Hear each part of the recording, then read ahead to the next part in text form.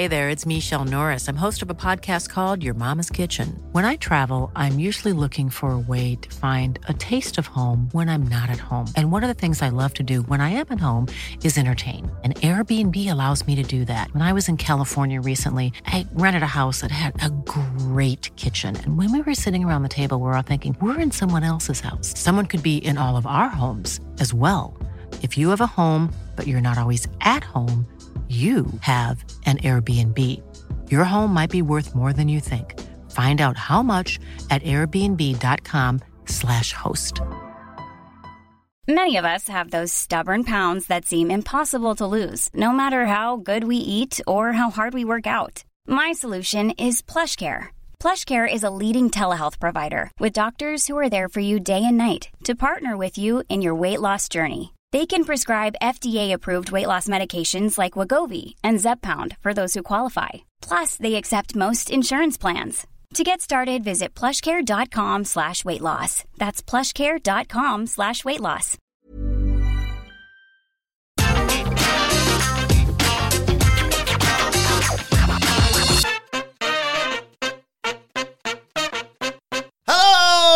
And welcome to the AEW Dynamite Review. I'm Adam Wilborn from What Culture, joined by the Dudley Boys of What Culture, Michael Hamflett and Michael Sidgwick, here to review everything that happened on last night's episode of AEW Dynamite. But before we get into it, if you're a fan of this sort of thing, make sure you subscribe to What Culture Wrestling on either iTunes, Spotify, wherever you get your podcasts from, for daily wrestling podcasts, where we not only review AEW Dynamite, but also AEW Rampage, Raw, SmackDown, the show formerly known as NXT 2.0, pay-per-views, premium live events. We have interviews, round-table discussions, and a roundup of the week complete with a pretty good quiz, of course, on Wrestle Culture. As I said, though, joined by Hamflett and Sidgwick to review Dynamite. And what did you make of the first international version of this show? Terrible, increasingly tiresome tropes aside, fantastic. Oh, thank God. I was worried for a second there. Atmosphere to die for. Oh, my God. Intriguing plot developments that I've decided I trust the outcome of. Some great action, some thoughtful magic. The old AEW thoughtful magic in one particular segment in particular. This company has the capacity to truly take my breath away when they do something that I just find so clever. And we got that in a certain promo exchange. I was really happy watching this. Yeah, there was a couple of points on this show. I would agree with that completely in the sense that there was a couple of points where the details were the most captivating bit. A lot was getting said, but there were just a couple of little lines here and there, a couple of points in the show that got you really, really excited for things to come while enjoying what you were watching, which used to be the magic of pick your utopian era of AEW, but that used to be the magic of it. I was doing the ups and downs for whatculture.com today, which you can find on the website now. And I don't know if you've had this, Sidgwick, when we've been sort of rotating this lately, you kind of come to the realization that, like, you might get a 6-4 week, you might get a 7-3 week, you might even get an 8-2 week, but the 12-0s or the 13-0s feel a million miles away. And if anything, you got more chance of having more downs week than an ups week. The utopia feels long and long into the distance, but as a result, I would classify this as the best kind of thing, the best kind of show that AEW can produce at the moment. A super hot crowd, a bunch of stuff that feels like it's starting to accelerate ahead of a pay-per-view, which remains crucial to AEW's business as well, and how special those events should be, because that's dipped. We talk about television every week, but the anticipation of the pay-per-views has started to dip too, with a few wonky builds. So, yeah, it felt like a lot of things moved in the right direction. And at the very core of the most important things in this company, they arrived at, there was one really nice moment where they arrived at all the key characters kind of being on screen at the same time, giving you that feeling of, yes, this is still the elite destination for the best pro wrestling. There was little flashpoints to that. In fact, there was one at the very beginning, like that kind of like gave you the good vibes too. So we talk about this being the vibes promotion all the time. You had that from the start as well. This wasn't the best Dynamite ever, but it's probably the best version of an AEW Dynamite right now. Yeah. I think it's one of those where, as always, my closing feelings on the show and my closing feelings on the entire episode. And obviously I felt great at the end of this episode. So I was just really happy with it all. There are issues. We will get to them, of course. But as we often say, and as you alluded to there, Sidge, the reason why some people say you're so bloody negative all the time is because we know you can do better. And they can do shows like this. You know, we'd like a 12-0 ups and downs sort of show, but I'd rather this sort of a show than one where you come in and go, right, why have they done this, this, and this? The stuff that didn't go the way that we anticipated or hoped it would, you at least go, right, well, there's a pape in, a month and a half or whatever. A month, actually. God, this... Yeah, anyway. So you go, I can see at least where they're going with this rather than just being like... Huh? Right, let's start at the beginning of the show because the show opened. Right. Well, how did it sound, actually? It sounded like, boom, let's go, ignite, cock in a flash of light. Yeah. Well, it's Wednesday night, you know what that means? I love that they've got Jim Ross singing the theme now, seeing as he's not on commentary. Yeah, I know, It's it's gonna good. they've given him a new job for Wednesdays. Live as well, every week. Yeah. Live in the arena. They just don't see it because the visuals. But yeah, unsurprisingly, rowdy lot, aren't they? In Canada, pretty rowdy throughout the entire show, but especially when it started, I was like, bloody hell! It's the most... It was incredible. Yeah, it was all right. It's the most obvious thing at the moment when you look at how AEW's businesses are starting to look a little soft in a number of areas, in a number of geographic areas. I mean, in America, new markets are the ultimate safety net. It's not just a Canada thing. It's you go somewhere brand new and the fans are going to come out for you, and that felt so good again. That is a real cheat code to achieving the heat and the excitement of the early Dynamites, I think. If you come here, Tony, I promise we won't spoil it. No, mate, yeah, it's going to be enormous. Please come. Please come. Come Wednesday. Come Tuesday, come Wednesday. Come Friday, maybe. Well, come for a week as a bundle ticket, and we'll come on Friday, but we'll keep it low key. Yeah. We've sat here and said, all right, that's enough for new signings for a while, Tony, and Paul, to be perfectly honest as well. But there's one exception. Well, there's several, but there's one particular exception that appeared on this show because Excalibur welcomed us. We got Tony Schiavone, we've got Taz, and we got the newest member of AEW's broadcast team. Renee Paquette is all elite. Oh my God. I described her in my article and indeed the news and indeed on Twitter because I just love this development so much. I think she's wrestling broadcasting royalty at this point. Mm-hmm. She made herself such a crucial part of WWE's presentation at the time when the handcuffs on people like her had never been tighter. She shone through every segment she did. She was such a vital ingredient in WWE. She was one of the few things that made that product nice. She was at the core of the success of things like Talking Smack, which people loved, of Backstage, which only had a heart because she was on it ultimately. And he's got all of them now, hasn't he? Indeed, yeah. The kickoff panels, which have been reduced to unwatchable dreck in her absence, and that's no disrespect to Kayla Braxton. Certainly not. There's another guy on there as well. There's Booker, obviously, he's on there. Sometimes I've Jerry the King Lawler shows up. JBL's a terrible. Bradshaw, Bradshaw sometimes. Peter Rosenberg's the worst, the worst of all time. I don't know, Helwani's giving him a run for the money. No, he's trying, isn't he? Sam Roberts do it sometimes? Yeah, he's suddenly the lesser of several evils. That's quite incredible. But then there's also Kevin Patrick. Right, but he's had his flowers this week, so we're on Renee Paquette because he's had plenty of flowers this week. Yeah, sorry. She's... Flowers. Flowers. Pies. She's more valuable. Flower par. I'm going to plow through. She's more valuable than 10 wrestlers, Renee Paquette, genuinely. At this point and on that roster, more valuable than 10 wrestlers. She's got intangibles, as Jim Ross would say. She's a good vibe. Nice to see you would say about a woman. She makes it seem outwardly for the first time in forever that AEW was a nice place to work. What a contrast to the fights, the toxicity, the idea that Tony Khan can't manage this anymore by having a Renee Paquette backstage, by having wrestling's favourite couple reunited under the same brand. There are just a million positives spewing forth out of this. And yes, on this very same show, and I know we will get to this, the obvious issues still remain, but she's powered out of my guest at this time. I want to believe she'll power through and power out of AEW's other problems with the role that she's going to be thrust into. Legitimately, I don't think it can be understated what an incredible acquisition I think Renee Paquette is to this product and this company. I think, or at least I hope, that she will drive actual change. The more that she is used, as she was too often throughout this show, the original Huge Pep was amazing.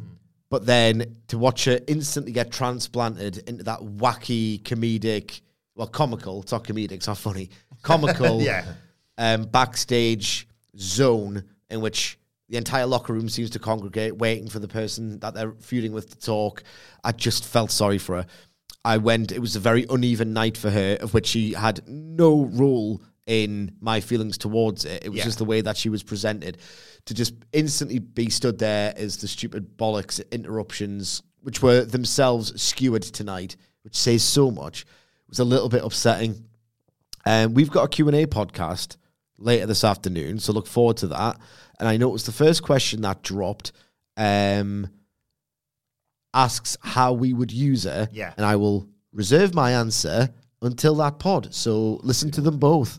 As it was on this show, I will as well, just not as a counter to that, because I completely agree, but the graphic drop, again, she's as good as a wrestler. The graphic drop of Renee Paquette sits down with Bryan Danielson and Wheelie Yuta was as good as a match graphic drop.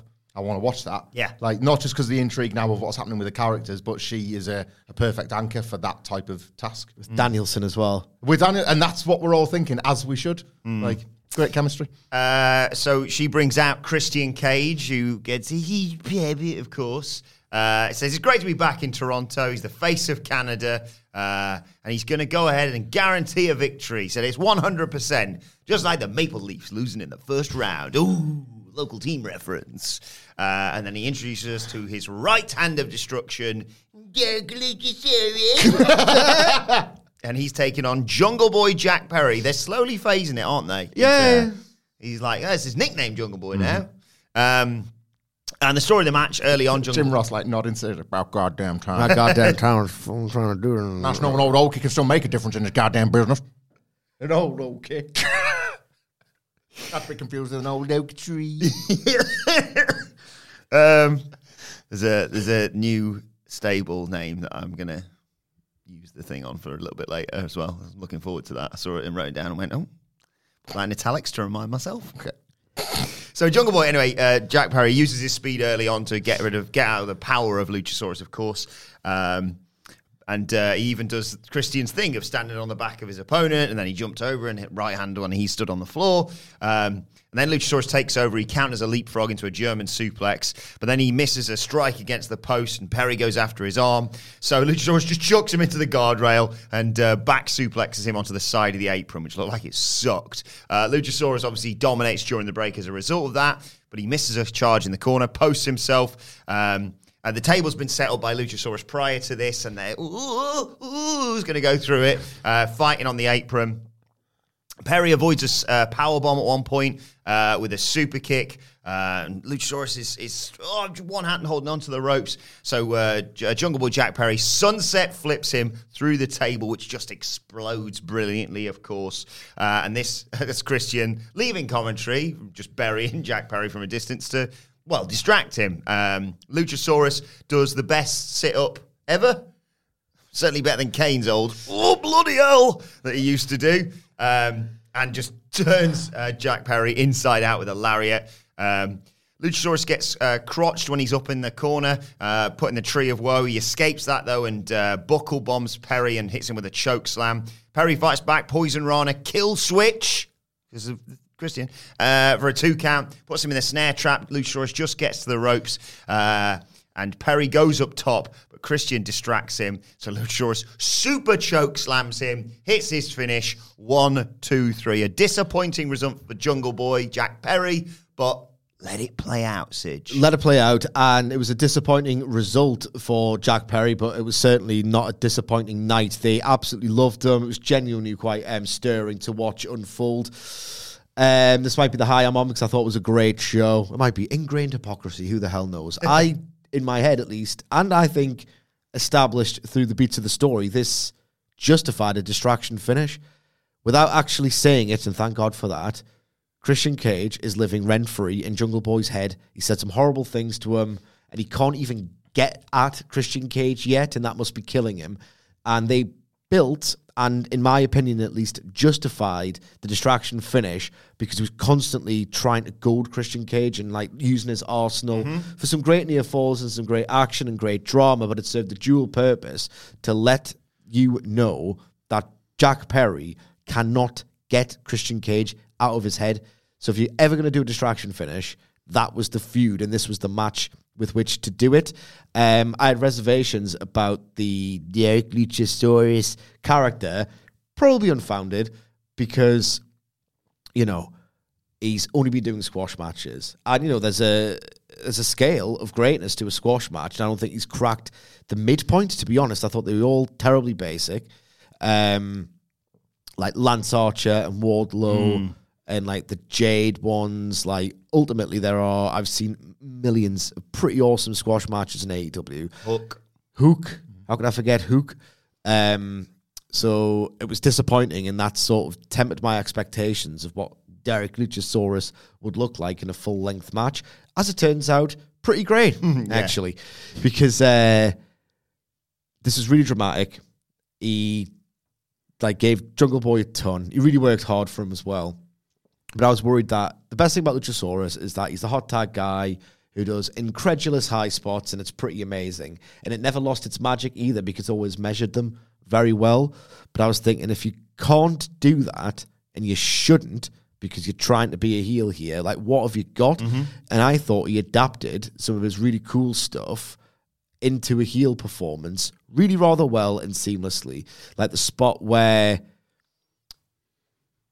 Luchasaurus was on the second turnbuckle, and I think Taz almost quietly bollocked Tony Schiavone, but it's Tony Schiavone. It's fine, you forgive him. Because he's... Forgive the fat old prick. Yeah, forgive the fat old prick. Because they were jostling for position on the second turnbuckle, and Luchasaurus had his back to Jungle Boy, who was like pounding on his back, and they were sort of wondering, what's he got planned for up here? And Tony Schiavone, probably because he was excited to see it, went, Poison Rana. and Taz was like, no, don't say that, because I don't think they're doing it, and it'll be disappointing to the fans if they don't, and it wasn't, but it was fine, because what Luchasaurus did was tremendous. Yeah. Jungle Boy sprinted to, I think, do something maybe like the Kurt Angle run-up suplex, but a German, and then that awesome spot where Luchasaurus would pop up from the canvas, wrap his head around an opponent, and in one seamless motion just drill it head first. That was always a massive popper, and now it's a great heel cut-off. So I was happy with all of this, and the atmosphere was just to die for. I thought this was fantastic. Like a huge over-delivery based on, because of the Luchasaurus squashes, because of the feeling like the story's running out of juice. I think we'd all tempered our expectations a little bit. I felt vindicated in my hope from yesterday that the... I was completely wrong on this, by the way, and I'd like to admit that. Well, I felt vindicated in my hope that the AEW originals would go down extremely well. And if you consider this... Victory lap, is it? Oh, absolutely. If you consider this with the main event and a couple of other... the title program, I guess, like that, I would say that was definitely the case. Canada was excited to see the AEW that they've waited 3 years for. Moxley said as much in his promo. I just thought this was so, like, thoughtfully agented. This was a good match anyway between, like, two wrestlers that have, like, not had loads of opportunity. Jungle Boy more than Luchasaurus, but not had a ton of opportunities to really step out as singles wrestlers, and as a result, it's kind of one, like, both of their best singles matches. Jungle Boy's probably had better with MJF and here and there, but I'd say it's Luchasaurus' best ever singles match. Jungle Boy's had quite a few, actually. Yeah, he's probably had more than I'm Adam Cole match was really quite tremendous. Too. But I would say it's Luchasaurus' best ever singles match. And there was just so many moments in here where I was impressed with how much thought they'd put into the agent of it. This idea that Jungle Boy is obviously, of course, he's aware of the size difference. So, but this is his former best friend. So he also knows all of his weaknesses, and getting to watch that play out. You mentioned the Poison Rana spot. Jungle Boy, when they were a team, spent half his time on Luchasaurus' shoulders. So it stands to reason that he would know when and where to deploy the perfect counter from that position when Luchasaurus think, well, I've got him in trouble now. Like, maybe I can do an electric chair, but there's a perfect counter to that. So that, like, played into it perfectly. The idea that Christian Cage was more than content to sit at the commentary table and Jack Perry decided to do the big sunset flip powerbomb to draw him out of it, thinking that, right, well, I'm going to get under your skin, Christian. And then that being reversed for the finish was inspired storytelling between Jack Perry and Christian, especially because this match scanned as a match to set up a different match, and yet they've kind of opened the door for a rematch between these two first. So in a story that desperately needed a quite elegant delaying tactic, they've found one. I was really, really impressed with this, and I do want to watch it again. Yeah, the danger of having Luchasaurus win here is, great, so he can't even beat so I know he's massive, obviously, but he can't even beat him. How on earth is he going to beat him? But the story was, despite how big and terrifying Luchasaurus is, he had his number. He had him beat, and he was obsessed with breaking his friend's bones or whatever he said in that promo, but also, there's this weaselly little twat there who was just like, it's like 1 second you take your eye off this giant dinosaur man, and and you get super choke slammed in here with his finish. So yeah, really good stuff. This, and like you say, you could do a rematch in the coming weeks for a spot at Christian Cage if he's recovered. We don't know, obviously, at the Pape, or you can just run this back at the Pape, stepped up, or with some sort of justification behind it. Hang him in a Christian Cage above the ring. Yes. That's what you do. Okay. So welcome to AEW, Renee Paquette. You'll be a backstage interviewer for the night. Get used to it. Because Ethan Page and Stokely Hathaway are going to be interrupted by Matt Hardy and Private Party. I could not give less of a toss about this, I got to be honest. So So, by the way, Stokely Hathaway's outfit, excellent. But that aside, and Ethan Page getting pep, obviously. Stokely Hathaway's, I meant to get this for the soundboard and I forgot. Yeah, was great. But the story here, and there's another one later on this show that I was just like, skip.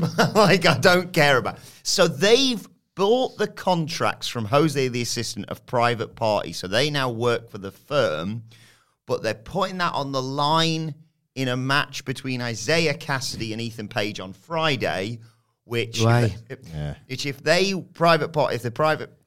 Isaiah Cassidy wins, Private Party can leave the firm, but if Ethan Page wins, Matt Hardy becomes part of the firm as well. Yeah.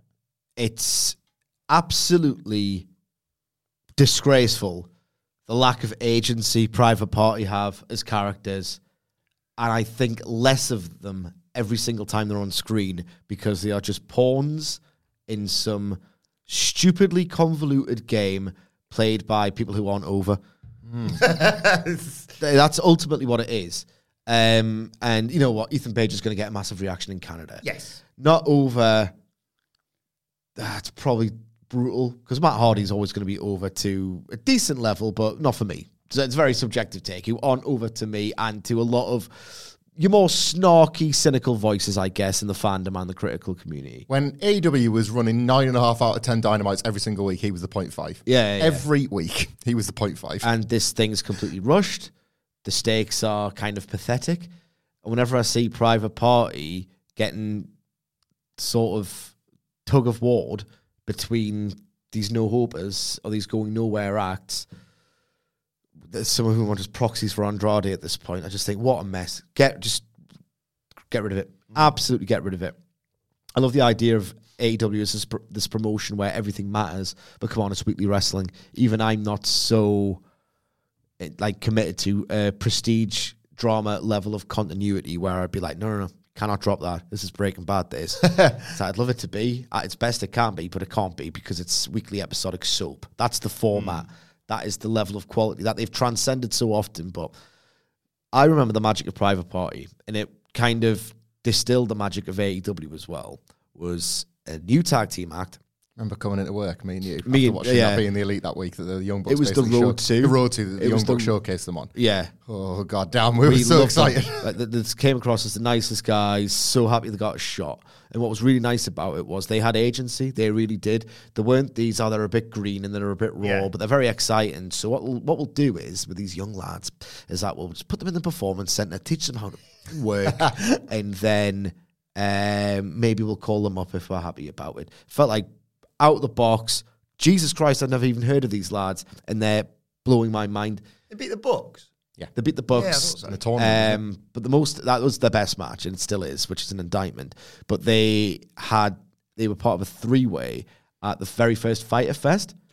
Yeah. And I was like, these lads are unbelievable. And I thought, you know what, you don't need a performance centre. You can trust young, independent-owned guys. And what agency they have as characters to just waltz right in and steal this show, unbelievably high on them. And now they are just pawns, and it's just, honestly... It was an overcorrection from the fact they needed a bit of development. I remember I was watching them shows and being like, rough around the edges here. But you don't overcorrect to the extent you have done in the last 3 years to put them back with it. Like, this segment for me bordered on, like, creative malpractice. I'm not surprised that it's either a tease and a lie or it's actually happening. But I am not surprised that they're sort of casually separating MJF from the firm, because if you boil this down, the firm have bought contracts that they are willing to put up in a match 24 hours later that they then may lose. Like, what a terrible business decision from the point of view of the firm, and a brilliant one from Andrade, who's sitting at home raking it in while not even coming to work. Right? If you're trying to like observe the case, it's an absolutely terrible storyline development. Whilst they're supposed to be tethered, and they are because of like Forbidden Door stuff, the firm have just beaten up John Moxley in GCW with this sort of implication that they've been sent by MJF, right, to sort of weaken him and take a title off him there just to show that he can take a title off him in AEW. At least that's what I was supposed to take from That's what I read from frigging big cash showing up in GCW. I want to tether this to AEW, right? That was a politically enforced decision. Yeah. But like... Well, congratulations, by the way. I think it's to Andrew Pollard, who wrote the article, AEW World Champion loses title on GCW show. And understandably, everyone went, what? I mean, I'm tapping my head like Bobby Heenan there. That's absolutely inspired. But if that's... So that's right. These acts are supposed to be tethered to MJF. That reminds me of the height of the corporate ministry and the Undertaker and, say, Triple H or whatever, the big stars. And it's like, wow, the corporate ministry are dominant. And then you just look to the left and the right and it's like, it's Mideon and Viscera and the Acolytes. These suck. These apps, but the genius of the corporate ministry was like big stars. Like these guys can take out Rock and Austin. Well, Triple H and the Undertaker can give them a fight, but these guys are absolute nerds. That's where you're almost at with MJF and the firm because the firm have been so reduced. Like they'll probably try and use the firm, and it'll be a red herring. This thing with MJF and Stokely, but this was miserable stuff. Yeah. Yeah, AEW's John Moxley loses world title was the article written by Andrew at the weekend. Well played, sir. Well played, sir. He's all right. And then Thank you for your clicks. We go from that. Speaking of me, just going, oh God, get on with this show. This is the low point for me. QT Marshall, I love him, but I was like, oh, well, you know where this is going. And he's just like, what's the deal with Ward Joe? Huh? How'd you get that name? And of course, that brings them out. And QT Wrestlers, Marshall, have you seen this? Have you heard about this? In his corner, he's got Nick Comoroto, and Errol joining them is Aaron Solo, in the words of CM Punk. Don't put the earth over. So it's Ward Joe versus Comoroto and QT Marshall. Aaron Solo gets murdered as part of Ward Joe's entrance, basically. Comoroto stopped the muscle buster that Joe was going for. He gets chucked out to the floor, and I'll never not pop at a Joe. Oh, you coming off the top, are you? Bye. Spot. I think it was Marshall coming off there. He gets hit with a huge lariat from Wardlow. He launched Comoroto into multiple overhead throws. Comoroto runs straight into a spine buster. Joe holds him down. Wardlow hits a senton. Joe puts him in the coquina clutch, gets the submission victory, and post-match, QT Marshall eats just the one powerbomb, but a brief squash this. Yeah, like... Talk about the match and the post-match angle altogether, or talk about the match briefly because the post-match was far better than the match. What I will say on the match, well, not the match itself. I just couldn't give a toss. It wasn't promoted ahead of time. It was the last thing they added to the show. I know there's a real undercard stink about Wardlow. I can see that, but in the same breath, I kind of think it's working for Wardlow.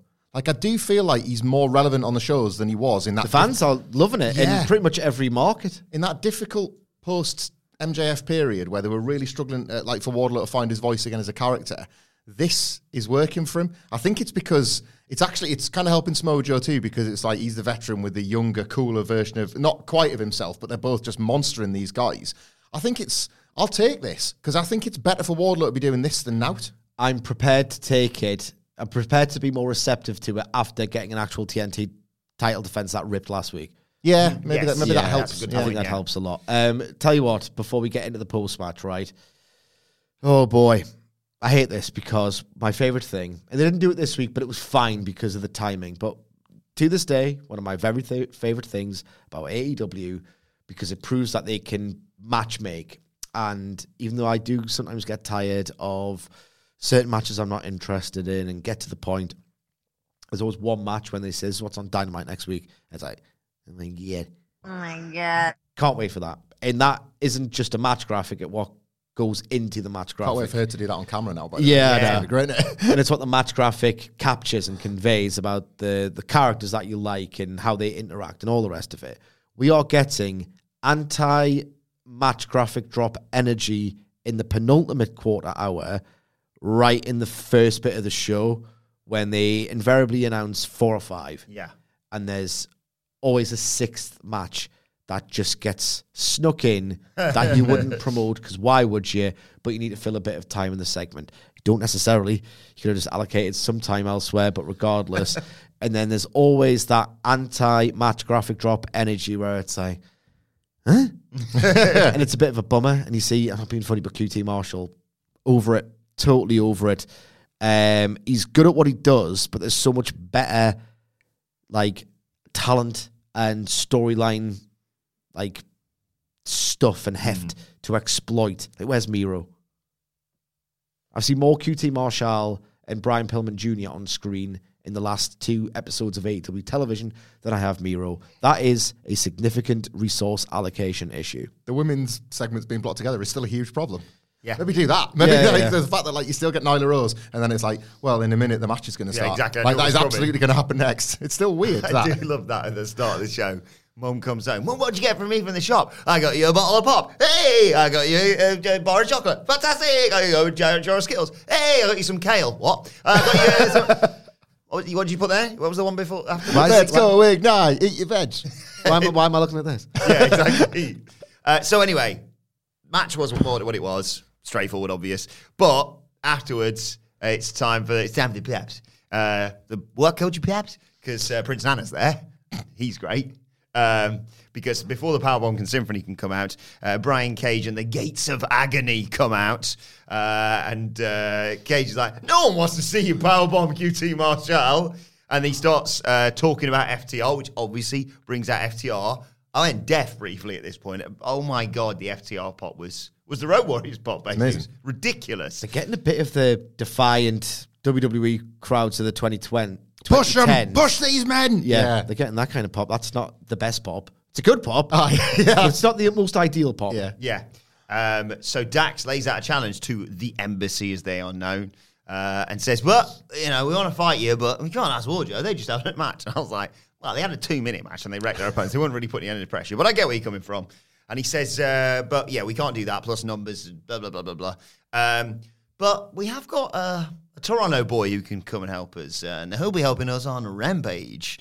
We got the perfect partner, and hey, Cash, what time does Rampage start? And he goes, I think it's about 10. Hey, Sean Spears is back, and he gets obviously another huge bit. Hans Moment in the crowd. I was saying Preston Vance.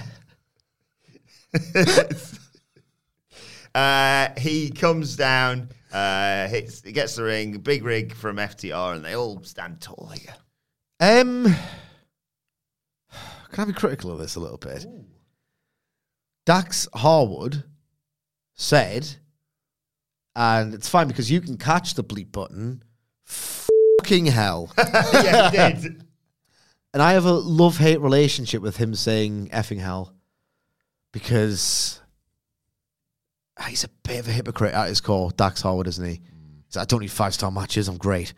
I know I'm great, I don't need bloody ratings, a crowd pop. I'm going to get the company potentially into trouble by swearing because of how much I love the adulation. Make your mind up. I think he prefers it from the fans, which he would probably, I'm not speaking for him, but my inference is that he much prefers the gauge of a crowd reaction to a critic giving him a star rating.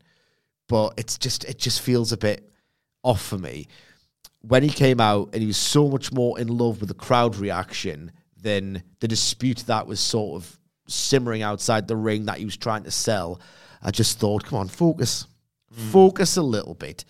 He's just, for a man who says he doesn't need validation, he kind of loves the validation.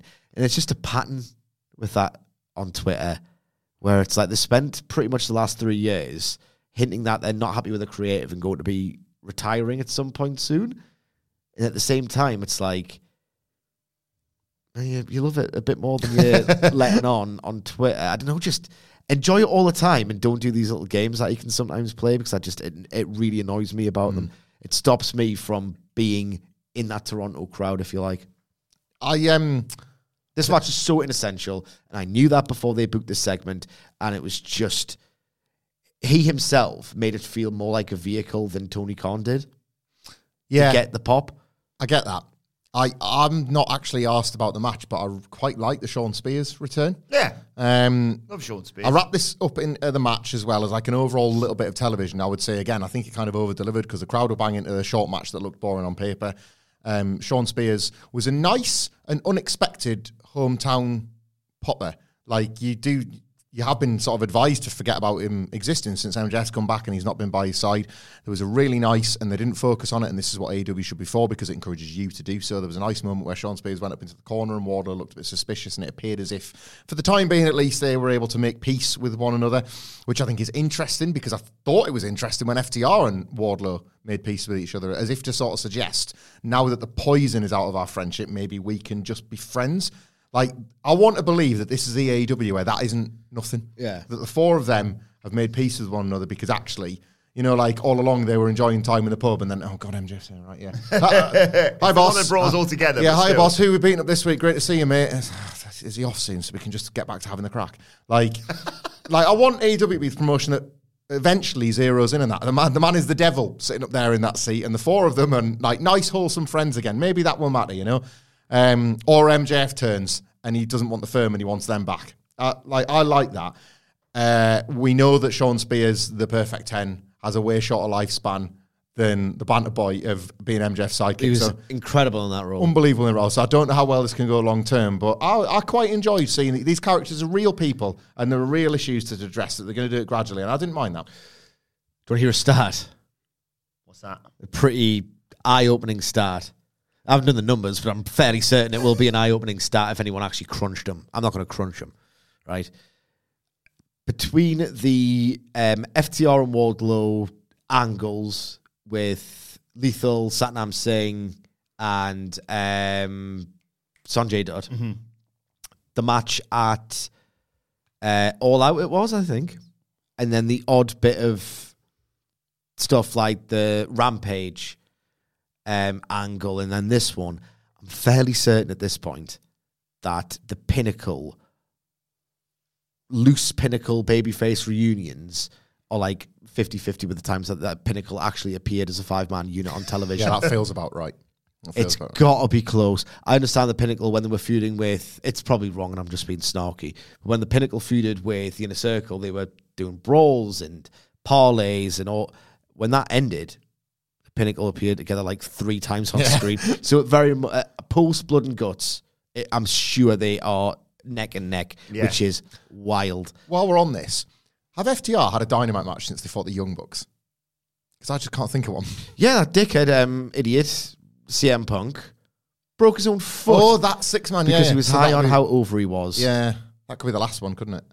So it's funny. It's funny how Hang on, wasn't that before the Young Bucks match? Was it well after? Was it? It was well after. Yeah, they were the champs, weren't they, at that point? It was April, the FTR Bucks, because it was after the Briscoes match. It was the same course, week. Yeah. That was to give the FTR week for the summer. And yeah. So it's funny, you know, just, you know, because apparently the elite are like so obsessed with gratifying their own egos and getting all those star ratings that they'll cozy up to the press just to get them. Who would need that adulation? Oh, I'm going to break my fucking foot. Break my foot. You know what I mean? It's like, come on. These are all, every single professional wrestler in the world is a spotlight hungry, pop starved egomaniac. Nice cake. Shame if someone ate it too. And that's great. You've got something in you that makes you want to do this. And at its best, I adore this. So that's great. Just don't be a hypocrite about it, for God's sake. I work with children. I got a pop! You know, when like kids get so het up and like, they're going to run into a door because they're just so amped up. And they jump into the crowd. That's childish. Oh, man. You made me picture CM Punk like there's a big like sort of cartoon book at the bottom saying complete chaos going down a slide. Whee! Into the press conference. Yeah. But ultimately, you know, I miss him dearly because he's a pro wrestling genius. And I love FTR. I'm just a little bit gutted that I didn't get to see Kenny Omega in Canada. Can you imagine the huge pep? The duality of assholes.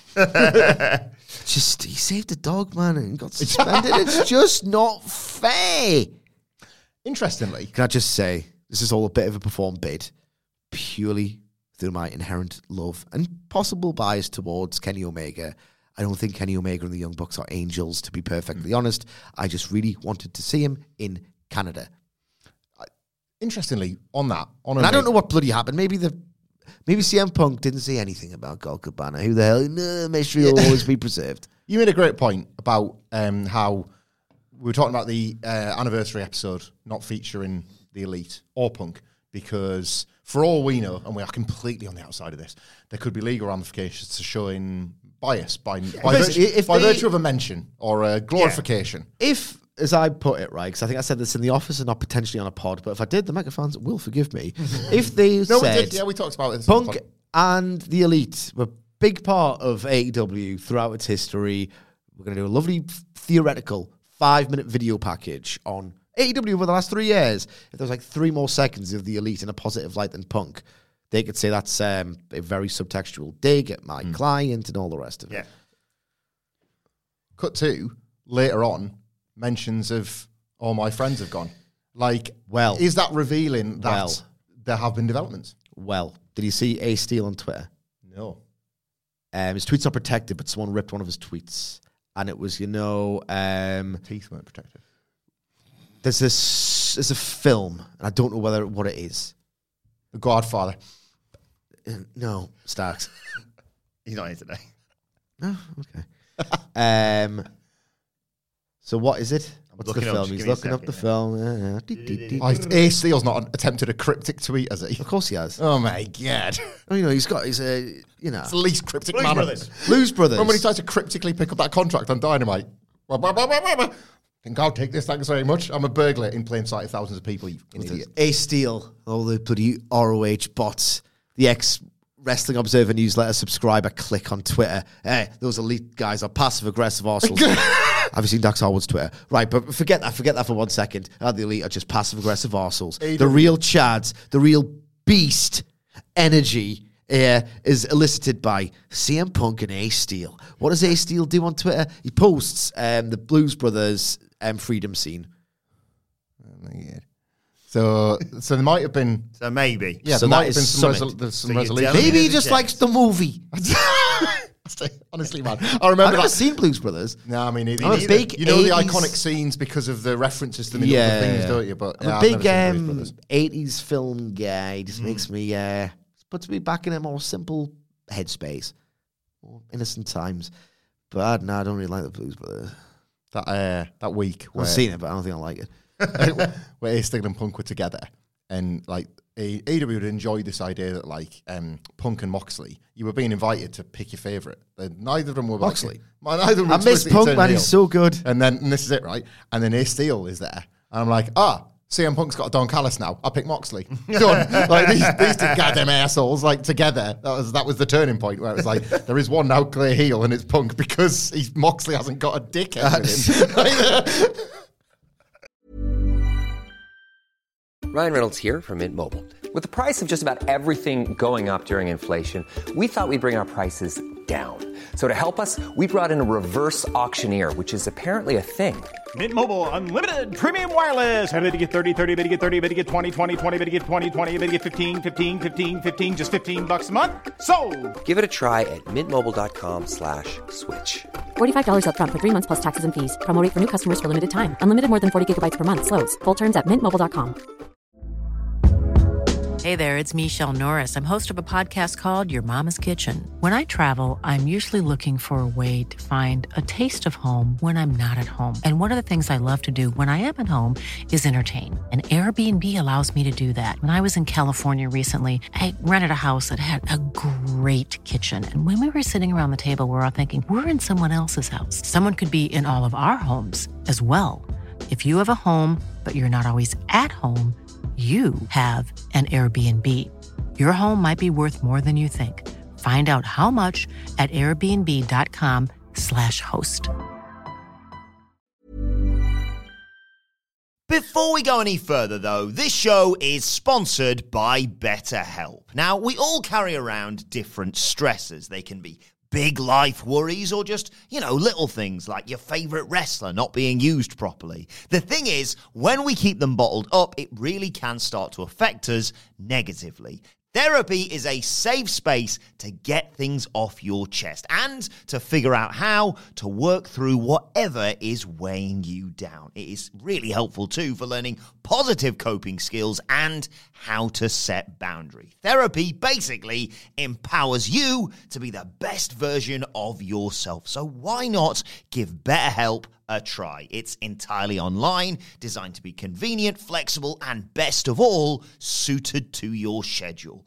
Get it off your chest with BetterHelp. Visit betterhelp.com/whatculture today to get 10% off your first month. That's BetterHelp, HELP.com/whatculture. So returning us to AEW. The point. Right? Yes. And speaking of, I'd say this in the nicest possible way, people who've got dickheads with them, Chris Jericho's backstage. Got Daddy Magic, he's got Cool Hand Ange. He's talking about his match with Bryan Danielson. Ange cuts a great promo calling Bryan Danielson a liar, saying, "You poached Daniel Garcia. You broke up our family." And Daddy Magic says, "Last week hurt me a lot more than it hurt you, Daniel Garcia." I love the energy. You think this has been fun for us? It's not! His face shakes, doesn't he, when he says the words? I watch him when anyone else is talking. Chris Jericho could be there. Ring him on a world champion, kind of promo like, cool, yeah, out of the way. What's Daddy Magic doing with his face? Jericho reiterates "You're my little brother, and these are your two dads." That's the best crack. Why would it be that way round? I love it so much. I want to know where Jake Hager fits in the family. 1 week he's got to and who's him to him? Where's he going to pitch him? Uncle? He's Cousin? not. He's got to be older than Jericho. Hager's got to be older. Oh, isn't he? yeah. Great Uncle Hager. He's like you. He's like your angry grandpa. Yeah. He doesn't understand the references that we drop, obviously. Old man Hager. And when Hager goes and creeps. So he says Garcia's not been taking his calls. He says tonight isn't about cheating. I mean, after all, they're in Canada. This is not about diplomacy. This is about dignity. He's like, an all honour. The Ocho. The Ocho. Yeah, that's it. Great. Yeah. Great stuff. Then it was time for Billy Gunn versus Swerve Strickland. Did what it needed to do this. I did. You don't like Billy Gunn. You're the only guy who doesn't like Billy Gunn. I had a few big problems with this, actually. So Caster does lots of Canadian references in his rap. That it gets a huge reaction. A huge pep. Billy Gunn, you stay out of this. Billy Gunn just got a pop for taking his top off. I know. What a worker. It's me. I pop for that. Yeah. That's what, fair enough. That's what wrestlers are supposed to look like. Thanks, Billy. Remind a few folk around here, if you ask me. Around here. Jim. Don't maximise your minutes, maximise your muscles. It's talking about Cornette, man. You're the one who wrestlers should look like that. I like Jack Guys. I know you love Jack Guys. The Jack Guys are class. Have there been any clues in the past about you pointing this out? You like Jack Guys? Yeah, I think I've seen a few. So Gunn uses his size early. Why wouldn't you if you look like that? Yeah. Swerves quick and mint, obviously. He jumps on the apron, hits a springing drop kick to the leg. He's targeting Billy Gunn's leg. Does so during the break. As they spill to the outside. Slingshot diving knee drop to the floor. Lights up Billy Gunn with strikes. Gunn fights back, though, and hits a tilt-a-whirl slam to get a bit of distance and kind of pull himself back together. He teases the old... Yeah, because we established just when we're previewing Monday Night Raw on Monday. It's out of date, but go back and check it out. Some people might not listen to the WWE coverage. Yeah, coverage. So it's worth a listen. What? So we got to the bottom of it. The mystery. 25 years and we figured it out. Yeah. 25 years of figuring it out. Suck it? What? Suck it? They're talking about the cacks. The cacks. So basically, we decided to gently satirize this catchphrase, which is quite remarkable that it took hold by shoehorning in sucking gack stuff in a different song lyrics. Who was it who shared that amazing Shawn Michaels thing yesterday? Oh my god, that was Andrew Dice Clay on Twitter. Yay! Shawn Michaels responding to a heckle. You be Shawn, I'll be the guy. Hey Shawn, how tall are you? 5'2". I'm 10 foot tall when I'm standing on my wallet. Suck it! And he points right at his cack, square at his cack. 99. God, I love Shawn in the 90s. I don't want your life to fall apart, but I do a bit. Because my God, there's business was better with you in it. It was in the toilet, actually. Financially, objectively. The second he retired, it actually boomed. My favourite wrestler. And the second he returned, it went back again. My favourite wrestler ever, and Shawn Michaels' Life in Pieces, literally no buys. But I loved it. Billy teasing it. I'm looking at our watch thinking, wait a second. Time to suck my dick. But no, it's time for a scissor, in fact. He scissors himself, misses a famous Swerve, it's a flatliner. Swerve stomp off the top, gets a 2. Swerve's getting a bit khaki on the cover. Misses his suck my dick. Misses his home run kick. I think Gunn missed his finish. Wild thing, please suck my cock, please. I've done all the Shield and Moxley now. Yeah. Yeah. So, in the middle of the match, Swerve got to roll up and grab the ropes for the win. You know, when they show those on those network specials, when you see the pieces of paper backstage and it's like, don't go near the Spanish announce table. No, like knee work, because it's obviously safe for the main event or whatever. Like, is there one in AEW permanently for the last 3 years that says, the biggest bone of this. Protect Billy Gunn at the finish at all costs? Jesus Christ, is that guy? Darby Allin, yeah. The Darby Allin one. Like, the guy, I know he's like 12 foot taller than everybody else on the roster, but he is just Billy Gunn. Come on, man. Do you not love his Carnian, though, yeah? I do, but you're a Jarrett guy. I am, you know, but I don't know what that's like really. It's AEW, you know. I don't appreciate that. I don't do that anymore. I really think you should just give Swerve the benefit of the doubt. Like, he's had some quality weeks. He feels like a special talent. He can beat Billy Gunn with a bit more commitment to the finish than this, man. Especially if it's like... They're in a trap now, AEW. Aye. Every heel has to cheat, 'cause that's what heels do. Yeah. It's not how it always was, when it was actually better. Caught in a trap. Like my cat. Oh, God. You pulled that so far back from the brink. Me and Cedric had a split second look of like, oh, Wilborn's finished. What the fuck's he doing? It's been the entire week in the office. You heard this song, but with my cat in it as the lyrics. Have you heard this song? You seen this? You heard about this? What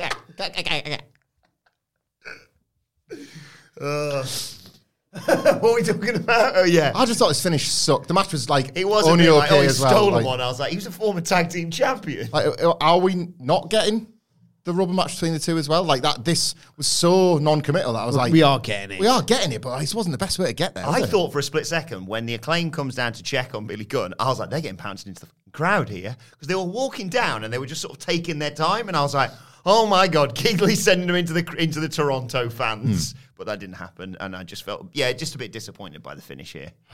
Should we do the angle as well? Oh, yeah. Well, do you want your thoughts on the match? I thought it was a bit of fun. Bit carny, for which my expectations weren't remotely high. The crowd was really into it. This can be fine. I got so much different, eclectic, high tier action elsewhere. I'll take a bit of fun if it's over. I think of course I will. I think I got a bit of the old Family Guy. Hey, finish. Did you get less bad because of what followed it, which was the Acclaim coming down? It's all right. We'll just do a big scissor. And then Mark Sterling comes out with Tony Nese and his tiny knees, and they've got a document from the good old US of A. Oh, that's not this country. And now Sterling owns the saying, scissor me in pro wrestling, and all the money from T-shirt sales are going to go to him. And if Billy and the Acclaimed scissor, he'll sue them so hard they're going to be stuck in the court system for months and they'll have to forfeit the titles. But he is willing to work with them. Maybe he can work something out. But for now, scissor me, daddy knees. Oh, for... Can I just shock you? I did not hate this. I did not hate this at all. You know what I'm a fan of? And it's an established AEW booking device. And I understand that there's a good and bad version of everything, right? I really quite like the idea that they sometimes do. We had it with Chris Jericho and Scorpio Sky, which is very comedic flavored, if you remember the build. as a feud. One of my favourite, probably forgotten at this point, builds was Kenny Omega versus Jungle Boy. Just how silly it was that Kenny Omega was playing like this high school bully and basically treating Jungle Boy like we never actually worked out the ages of it. A freshman. Yes. No, what's a sophomore? Sophomore, yeah. What's the youngest one? Freshman. You'd expect because fresh. Freshman. Freshman. And it was just like, I got a knuckle sandwich for Jungle Boy. The man who's really popping. Freshman. And another knuckle sandwich for Jungle Boy. I like these sort of low stakes, have some entertainment, very light on the show, so that you preserve the high stakes stuff on the same show for variety. And then when the champion does serious business, it really resonates as serious business. I quite like this, I'm not the biggest fan of the Smart Mark Sterling character, but this is good use of him. I will defend it. It's not... I can make recruitment and acquisitions and sort of release decisions with a petition. No, what's up with Tony Khan, you stupid arsehole? And I think everything about it is stupid for the idea that this can be taken seriously. He's a lawyer. This is in his wheelhouse. This is something he can actually do. Wrestlers can trademark their own things, and he's savvy enough to get there first. Obviously, I don't know how patents work. He doesn't probably have a rightful claim, but, I know enough about the world to know that it's not very it's not very just. So I can buy that he's being the snaky dickhead doing something that he could theoretically do, which isn't getting a talent out of the company, which he absolutely can't do. Yeah. So this doesn't fall in the Okay. get swerve out of here thing for me. And ultimately, the Acclaimed are going to have a match with FTR, and it's going to be fantastic, high-stakes stuff. And I think that is going to be elevated by FTR being able to say, in about a month's time, or maybe even Revolution time, or whenever it actually happens, you've been faffing about. It's fine you do this, but real champions need real belts, and you're kind of not taking them seriously and all the rest of it. This is going to be the biggest sesame thing ever at the end of this, when they are able to actually go like this again. There. Do you think that's why I just thought of this? It's just fun. Take it, like arresting Steve Austin, right? Yeah. And then having him come back. Huge pap. Absolute eternal, enduring Attitude Era facilitator of a huge pap. Taking something away that the fans like I get where you're coming and from. then giving him it back. It's just fun for now. If this was balls deep, we are entering full gear season, I would be annoyed. But I don't think we are. Do you think this is why I just thought of this? Why Taz did the whole trademarking his gimmick on Twitter thing the other day? He says, "Oh, I've got it trademarked, the Survive If I Let You" whole thing. Oh, right. Do you think that was related to this? Oh, I They were don't know. And maybe to he did legitimize it. the idea of it. Yeah, I don't know. I just thought that. But anyway, what do you make of it, Hamlet? Well, Sidgwick's very strong argument is going to make me sound like a miserable arsehole because I just hated it, man. Like I can see that. I'm the opposite with the Acclaimed. I actually think you need to go serious now rather than go like I get that point that like you actually almost pull them back a little bit. They got so serious in the run to winning the titles that you provide a bit of light in order to make them forget what it was that brought them to the dance. You could do a better version of light that you liked. Yeah. Mark Sterling is a bit, like I've said this before, like he comes on screen, it's not his fault, he performs his character well, I just hate the character. Like Tony Khan has a lot of paperwork in his life, so he thinks we need a lot of paperwork on television and we don't. To me, this is adjacent to the recruitment angles, and like yet against petitions, it's all this sort of thing. Like he does find ways, and I respect that it's in character, so they're doing things that are related to what that character would do. It's just I don't think I particularly like that character. It's the thing that I would enjoy in the zany world of 2.0 that I don't particularly want in AEW. I think there's better ways to do this. A type of thing with the Acclaimed. I still have an issue with them leaning so hard into the scissoring being the defining characteristics of the Acclaimed. It isn't. You watched National Scissoring Day last week. I think that's set dressing for a really nice unifying message. Yes, and I think that was like I was wrong about that. Like I was totally wrong in that. Like this is actually the idea peaking. Don't take the piss with it. And I think this would classify as taking the piss with it. I was ready for the Acclaim. I don't want them to get like serious. I just want them to be exactly who they were in the run up to winning the belts, which is credible contenders, which is getting behind Anthony Bowens and Max Caster as these two wrestlers. Like Anthony Bowens, Max Caster's line last week. Yes, it was all about the scissoring, but there was a bit where Caster said, like my dad won the Super Bowl and I wanted to win something so I could be like my dad. That's why people fell in love with the Acclaim. The scissoring is the stuff on top. Like, again, like you're kind of having feuds over the icing instead of the cake. And that's my big problem with Mark Sterling. Scissors are the cake. Scissors the icing. The Acclaim to the cake. The scissoring is the icing. And like, they do love it. They do love it, honestly. But like Enzo and Cass needed the catchphrases and needed Enzo's introduction because it was a little bit less underneath. Like, there's plenty under the hood when it comes to the Acclaim. And I think instead you're just dealing with all sort of other stuff instead. It's fluffy. And if and when the Acclaim... But my argument is that we'll get there. This is just a nice TV distraction to deepen the heft of what follows. So, like... But otherwise, you get Triple H booking. But where are we going, right? The Acclaimed fight Mark, like Tony Nese and somebody... Josh Woods or someone. And win it back. Why would Mark Sterling put it up as a stake in a match in the first place? Also, this is a better deal. He should have this for the rest of his life. Those T-shirts are going to make money in But this is my other thing, is why would you stop people scissoring? Don't stop people scissoring, because if people scissor, they go, that's cool, I want to buy a T-shirt for that. Yeah. So that it's a logical. It's like you should be wanting them to scissor and be like, great, that's an extra 20 quid for me. That's another Spotify hit, a few more pennies in my residuals at the end of the month. Like, you can't do it. Why would you stop them? Like, I think it's like, it's such a... I think we've learned that litigation and suing people will net you vastly more sums of money than professional wrestling merchandise. Otherwise, why would what's happening be happening? Yeah. Yeah. So lean in as in a silly, fluffy tag team angle, or avoid it completely? I'm just saying it makes sense from the perspective of the smart Mark Sterling character to go, don't you dare, I will sue you. Yeah. You can get a lot of money that way, probably more than can be made from professional wrestling. Yeah, fair enough. I think this is a good example of one of these things. Well, look at how much of a star CM Punk was in WWE, right? And then look at how much he was like. He had to devastate an entire friendship because the threat of losing all of that money was just monumental to him. Right, what came next was absolutely... Very serious conversation for what ultimately is stupid. It's really stupid. This is the thing, isn't it? Yeah. What came next was sensational. Marvez is backstage with MJF and talks to him about what was going on with you and Wheeler Yuta and Regal and all that stuff last week. And in comes Stokely Hathaway, and MJF's like, what are you doing? You can do that with anyone else. Don't do it to me, right? You've done this already. You've messed up twice now. This is strike 2. You don't take your Carlton Banks wardrobe out of my shot. It'll be strike 3. I'll fire your ass. MJF says about Regal, in his world, Regal is about as villainous as Mary Poppins. They've both got a dark past. He's not afraid to tell Regal the story. And as for you, was he going to shake his hand? He doesn't even know, to be honest.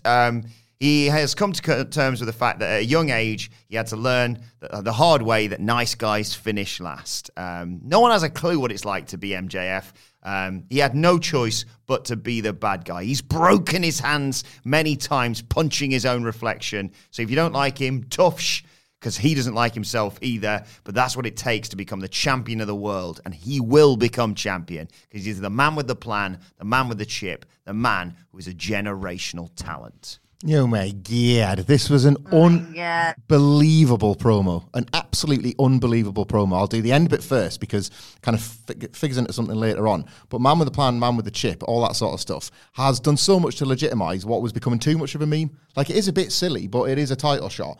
And all this debate about cashing in, or is he going to like set his like the deadline for the pay-per-view or whatever. The important thing is it's double super serious to him, and that's all that matters. Like, just him saying that out loud was so like helpful for that story as well. But the rest of this, he's a generational talent because everything that matters in his life, everything in his life matters for this character. Everything that's ever happened to MJF, the way that he is able, like, he is a spoilt little rich kid, and he is spinning the few difficult events in his life into gold when he's in the, like, we saw it with CM Punk and the super fan that was let down by his hero. Like, we all have things like that happen in life, but we get over them. Not MJF. It turns him into a bigger psychopath. I want to shout out to Andrew Thompson from Post Wrestling, who identified that there was a story that kind of bubbled under a little bit when William Regal signed for AEW, that MJF had emailed him a bunch of footage, like some tape or something like that. Oh, will you have a look? Will you have a look? When he was like trying employed by WWE. Yeah, when he was like sort of in talent, you know, scouting and all that kind of thing. And he just got a bit of a curt reply back, and Regal was asked about this, but it was all in a very genteel setting. And he said, I don't remember it, but I might have been a bit like sort of off with him, but I just didn't want to baby him. So in Regal's mind, that was a shoot. So there's Regal sort of suggesting that, you know, he justified what he said. MJF, just like the Punk stuff, has held on to this and now thinks it's 10 times worse than some of the awful things he's done to other people. A brilliant character trait, and yet again a reason why he belongs with the elite in this idea that it's not just the storyline you're working on, it's everything you've ever done. That's why Kenny Omega and the Young Bucks are praised. That praise should be isolated for MJF too. And by the way, Jon Moxley and Hangman Page later on. It all counts, and it always will, past, present, and future. They're the best characters for that reason. The bit in here where he was talking about looking in the mirror, oh my God. So he stared at CM Punk telling him, I'll look in the mirror every day and I'm trying to be a nice guy. MJF has learned from that. I'm not even going to try.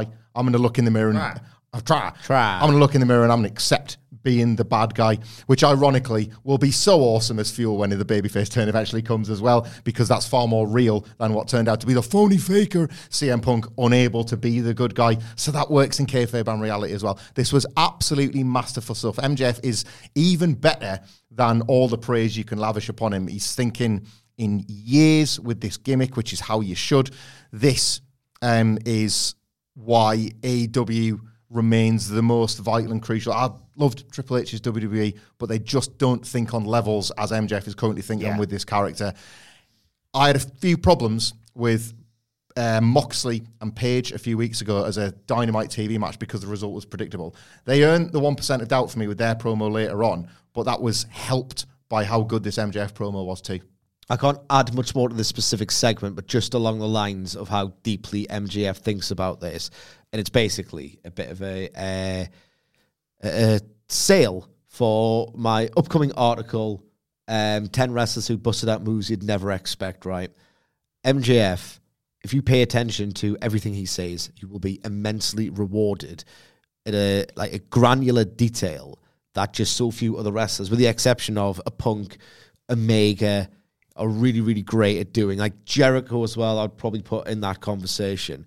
If you listen to any of his press interviews, he will say something like, New Japan Wrestling, terrible, hate it. They're all just morons who punch each other in the face and drop each other on the heads, and they just don't get the point of it. I think it's absolute trash.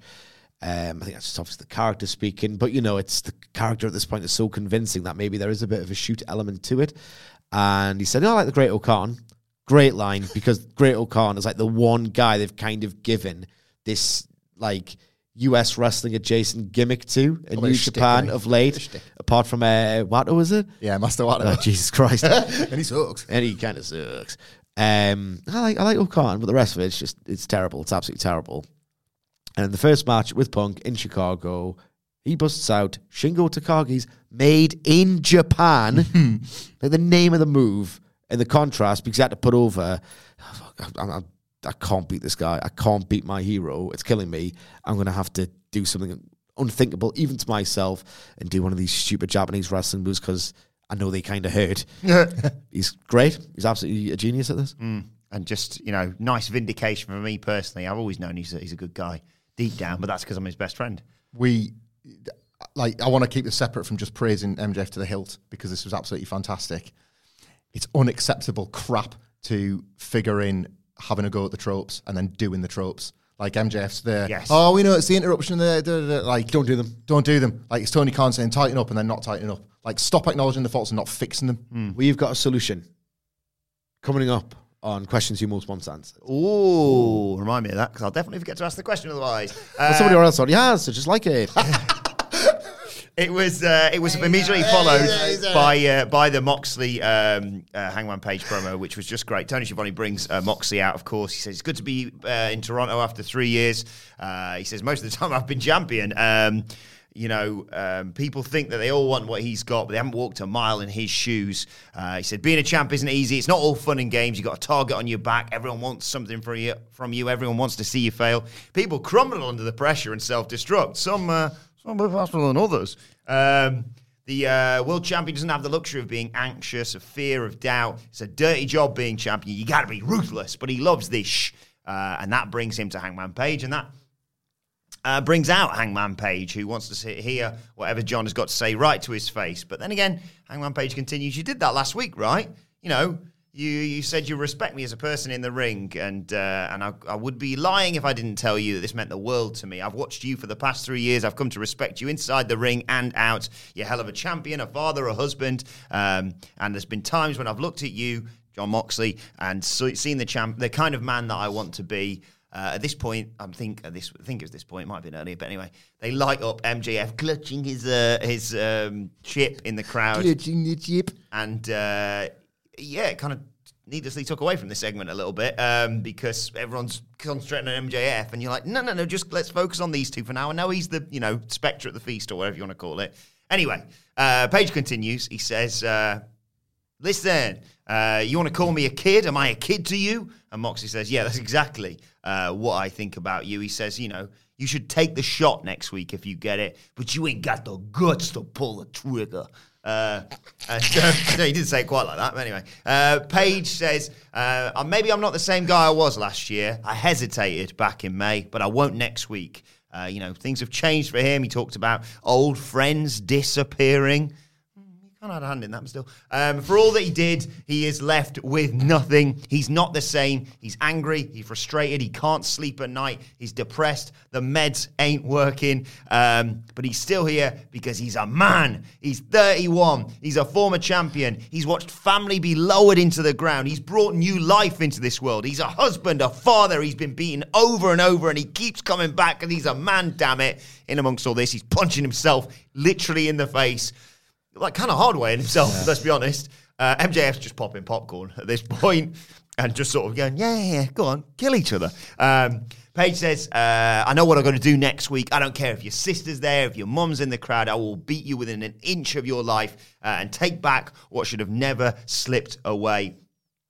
Look at me now. I've got nothing but my shot and my word. On Tuesday, I take my shot, and tonight I give you my word. I will be the next AEW World Champion. And I came to tell you this to your face, Jon Moxley, face to face, man to man." And he drops the mic. He barges past Jon, who just sort of smirks as that happens.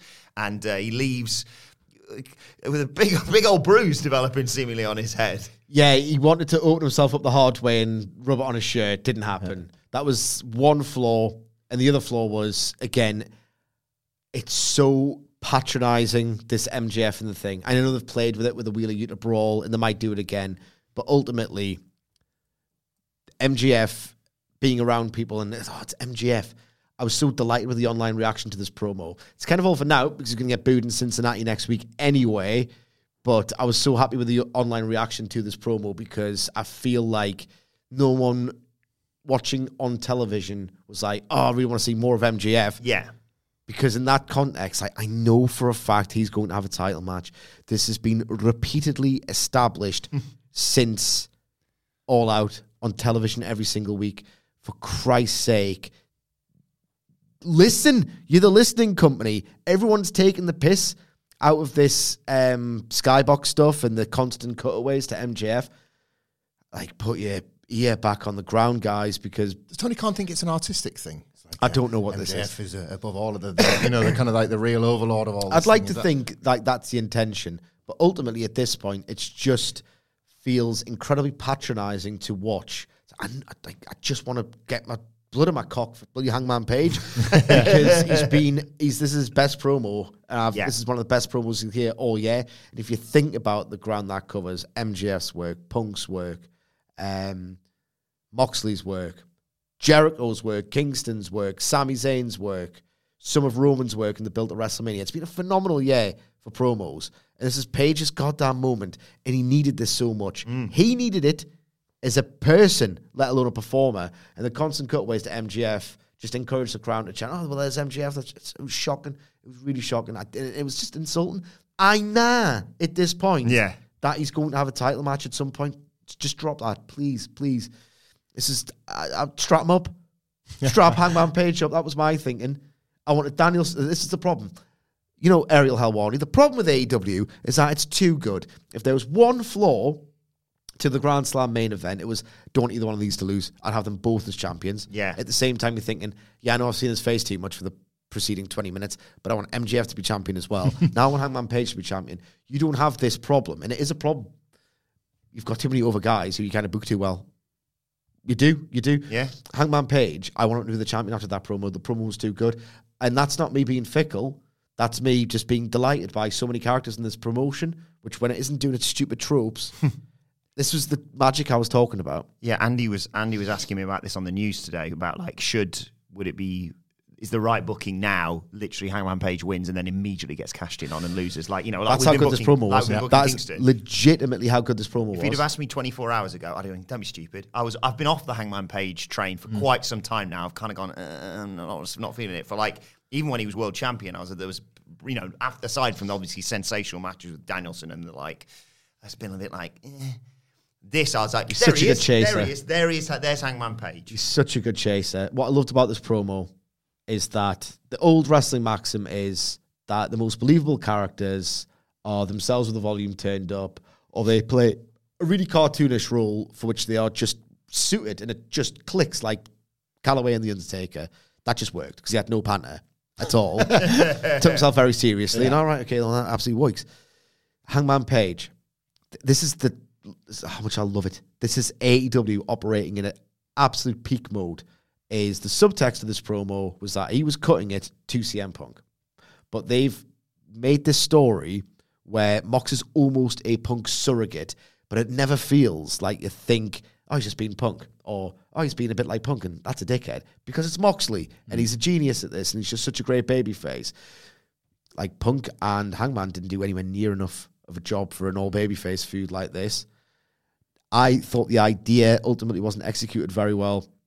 But Punk and Moxley didn't do anywhere near as good a babyface versus babyface story like this because CM Punk just was too much of an arsehole at the end of the goddamn day. This is, I can't remember a all babyface match, which are so tricky to book, that I'm invested in just as much as this. It is so incredible. I'm thinking you've wasted money here, lads. You have wasted money for potentially the second successive pay-per-view cycle. Because this is just too good. This is too good for free TV. And yes, I'm a monstrous hypocrite. I've been campaigning for matches like this on free TV, like real big ones with stakes. Getting it, and I'm thinking, pay for it. It's too good. It's too good.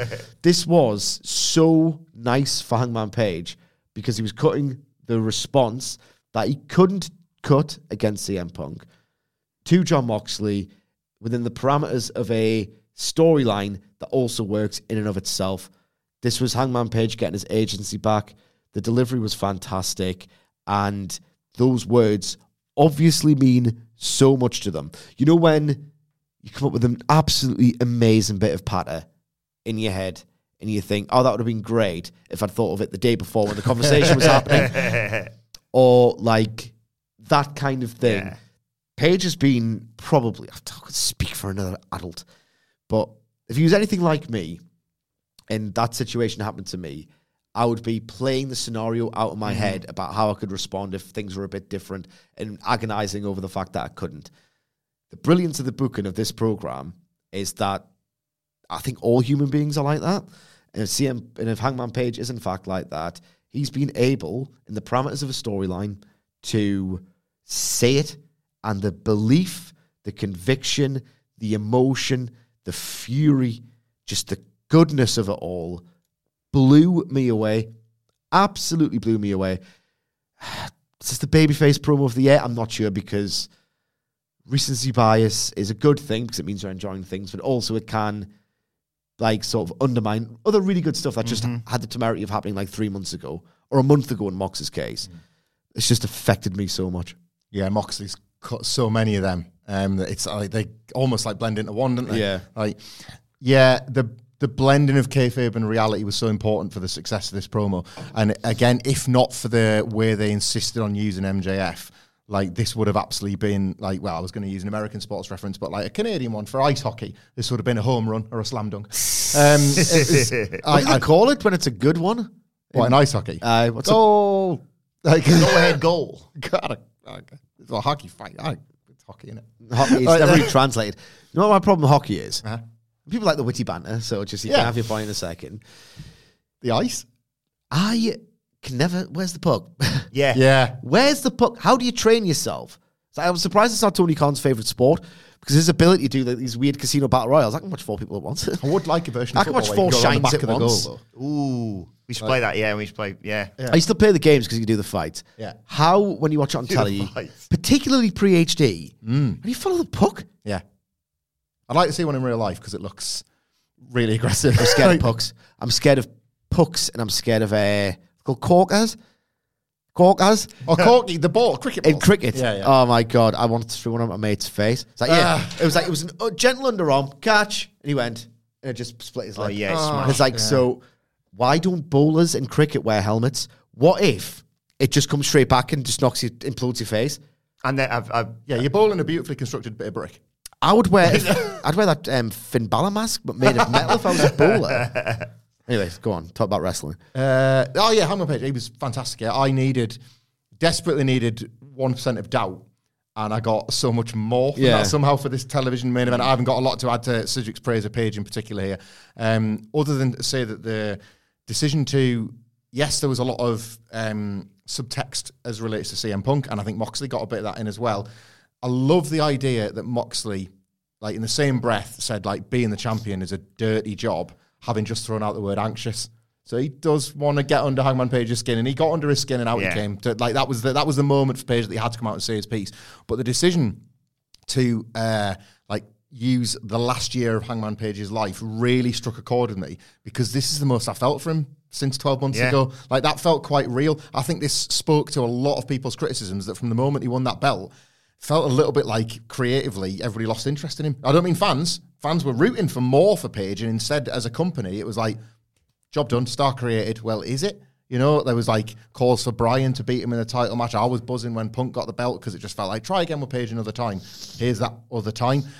The exact same thing crossed my mind that you said about does the cash-in come at Hangman Page's expense? Have we seen this vindication? And from a television match that felt, why now? Why this Page now? 2-week build has been absolute 7-star. Why now, when this is so obvious that Moxley's going to win? I've now manifested the finish that Page wins just to take the belt off him. And that might not even occur. Moxley might just beat him, and this might be yet more of Page on the chase, Page more of having to go and find himself. He's just as big a loser as his Dark Order mates. That whole thing, like, you can play with that too. But to put in your mind everything that has happened to this character in the last 12 months, while he is, like, just exposing himself to Jon Moxley emotionally, I thought was really inspired, because, of course, it puts all these little flashpoints in your head. This was a WWE video package that you had to imagine as Hangman Page was talking. This was so goddamn impressive, and Moxley laying the floor for him like that was just as cool as well. I cannot wait for this. They might, AEW, to their immense credit, might have stumbled upon something that will chip away NXT's audience. I don't know how they've done it. Fair play. This is, I could talk about this all day. Absolute work of genius this 2-week build was. Ring of Honor World title match next. Chris Jericho versus Bryan Danielson. Bryan Danielson very disrespectful for the handshake at the start of this match. Starts punching Jericho instead. Slingshots Jericho to the outside, takes him out with a dive through the ropes. Jericho comes back, though, and hit 9 punches and then hit a Hurricane Rana as Danielson was in the ropes. Danielson regains control, going for the ribs. Roundhouse kick to the head gets him a near fall. Jericho makes his comeback after the commercial break with a DDT. Danielson gets sent outside and hit with a springboard crossbody. Jericho went to the top but got caught off with an avalanche butterfly suplex into the label lock that was nice. Danielson tries to reposition, but Jericho uses that to counter into the walls of Jericho to a huge pab. Danielson gets towards Jericho and crowd like, don't like that. Jericho escapes, small package, but then eats a roundhouse kick from Danielson for another near fall. Goes to the lion salt. That misses. Danielson hits a diving knee off the top twice, but as he goes for it a third time, Jericho catches him with a code breaker. Danielson backflips out of the corner, and then there's the ref bump to Paul Turner. Danielson gets bumped into him. And Jericho and Danielson just sort of collide. There's a double down in the ring. Daddy Magic slides the Ring of Honor title into Jericho, who just waits a minute. Daniel Garcia finally comes down to the ring, rips the title away from Jericho. Jericho gets pushed as he's jacking there with Garcia. Turns around into Busaiku knee from Danielson, who suddenly is betrayed by Daniel Garcia. He clobbers him with the Ring of Honor title. Cool Hand Angelo Parker chucks the referee into the ring. Jericho makes the cover while simultaneously kicking the belt out of the ring, which was a lovely touch. 1, 2, 3. Chris Jericho retains the Ring of Honor world title. Garcia hands it to him. He cheers it with the pure title, and outcome, not all of the Blackpool Combat Club, Claudio and Regal for a stare down with Garcia. He's picked his side, Hamflet. Yeah, he has. I thought this match was only all right, but for the first time in this series, where like I think quite a few, like myself, Cedric at points, critical of the Danielson-Jericho chemistry, I'm not sure this was entirely all their fault. Ultimately, like you couldn't. Second match was fantastic. The second match was really, really strong, and I don't want to be the Toronto was bizarro world because of course Jericho's a Canadian. There is a chance he's going to get cheated, and Christ, a fat, unathletic idiot podcaster in the Northeast, like teaching like Jericho and Brian Danielson how to suck eggs, calling it in the ring is maybe not for them because they did feel like there was a dynamic shift here that they played into as a result of the crowd, and it didn't. Where that clashed was with the Blackpool Combat Club Jericho Appreciation Society story, this sports entertainment versus pro wrestler thing. If this was any other story, Danielson's an awesome situational heel, as we saw with Hangman Page. Jericho can be a great situational babyface, but this is not the story for that because Jericho's doing the Otis show, he's doing the cheating stuff. It's the wrong angle for that. So like, the two things just collided in a way that made the match uglier. As a result, the work was good. Of course, it was good. It's Danielson and Chris Jericho, but emotionally, I was constantly detached by these waves crashing into each other. Finish was fine. Like, they had foreshadowed this Garcia turn, so cool. They've delivered it. I think we've talked about how there's lots of reasons peppered in as to why Garcia was never going to side with Danielson all along, and maybe that can still come down the line. It just didn't. This whole program just hasn't hit for me, and I think a little bit of it is maybe that what they were doing here was trying to squeeze more out of Blackpool Combat Club and Jericho Appreciation Society and using two elite tier wrestlers to get there, and they just couldn't do it. Like, the story is dead, and I don't want to pin all that on the shoulders of Jericho and Danielson, who were trying to have great wrestling matches. I didn't get the vibe of the all-out match here whatsoever. I thought it was very, very, very, very well worked. More angle-based than the blow away that they were trying to do for the Grand Slam Tournament of Champions. But yeah, ultimately, in the year that Triple H has all but stopped saying sports entertainment in his guise as the leader of WWE, which was a development, a shocking one, that followed the inception of this sprawling philosophical war, it all just feels like a bit of a waste of time on a macro level for me. It was the night after Revolution where the Jericho Appreciation Society of Sports Entertainers formed. So that's what, March? Yeah. March, April, May, June, July, August, September. We're 8 months into this now. And it was kind of irrelevant, 4 months ago at this point? 8 months into it. Yeah. And we've seen the best of it. Yeah. Anarchy in the Arena was the absolute best of this. Blood and Guts felt like a diminished return. The focus was a little bit lost when it was never about Kingston. And I think a lot of people wanted it to be about Kingston. Who knows how it would have went had CM Punk not chased the pop in the audience, because Mox was never meant to be the title holder. This might have been wrapped up, but then they've had the idea to, right, we need to do something with ROH. This ROH stuff kind of sucks. Right, well, we can siphon the JAS BCC stuff into the ROH. I'm done. I'm absolutely done with it. And yet, I loved everything Chris Jericho was doing. I thought the match was very, very good. And it's Danielson. So it's kind of a love-hate relationship with it. But again, just you see a level of detail in this promotion that it's one thing for Michael Cole to go, I haven't got a pair of paper, so imagine this is notes. Wrestle and romance or progress. Pro Wrestling Guerrilla. I love these guys in Evolve. Yeah. Stardom. For Bryan Danielson to do Jushin Liger cry. Knowing that at that stage of his career, Chris Jericho was Super Liger, like having a dump with his trousers on in the Tokyo Dome, was majestic, deep cut thought. I like the story of the match. My favorite spot of it was when Chris Jericho does like a mid-air code breaker reverse, and you think, that's a really cool idea for a spot. You can botch the timing of it, and it's very hard to do, but it got a pop and it works. Nailed it. They absolutely nailed it. It was so fantastically done. I don't have a problem with these situational geographic reactions. Even if they do betray what they're doing in the ring, it doesn't bother me at all. I just think I think they booked them because noise, spectacle.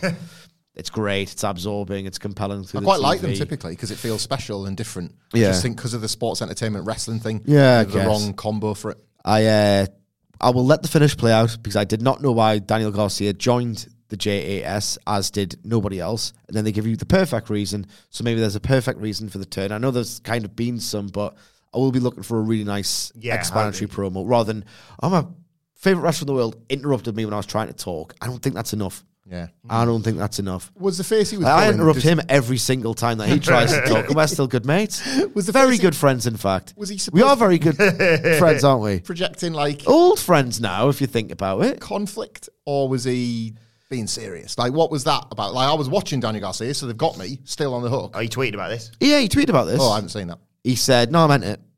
So I don't know what he was doing. All right, lol, I meant it or something. So, but lol. Obviously, you've thought of this. I independently thought of this. The person who tweeted it thought of this, and he's quote tweeted, "No, I meant to do that." So maybe it was a bad acting performance, which is strange because he's been good of late. Yeah. Very good of late. Then we're backstage again with Renee Paquette and the Vicious Vixens. Nyla Rose, Marina Shafir, and Vicky Guerrero. Renee refuses to call Nyla Rose the TBS champion, and Nyla's like, "Aren't I though? Because I've got the belt around my waist." One of the few people who can pull this sort of thing off, Nyla Rose. She says, "Look, I know you're new around here, Renee, but possessions is 9/10 of the law, and I am the law." Judge Dredd. And then in comes Did she say like a movie about a judge? Yeah. In comes Anna Jay and says, "Well, if you walk around with the title, how about I fight you for the title?" And that's going to happen on Friday. Triple H would be impressed by this who's the heel and who's the baby face. Murky waters here. Look, not the best material. Nyla Rose transcends it because she's very funny. Yeah.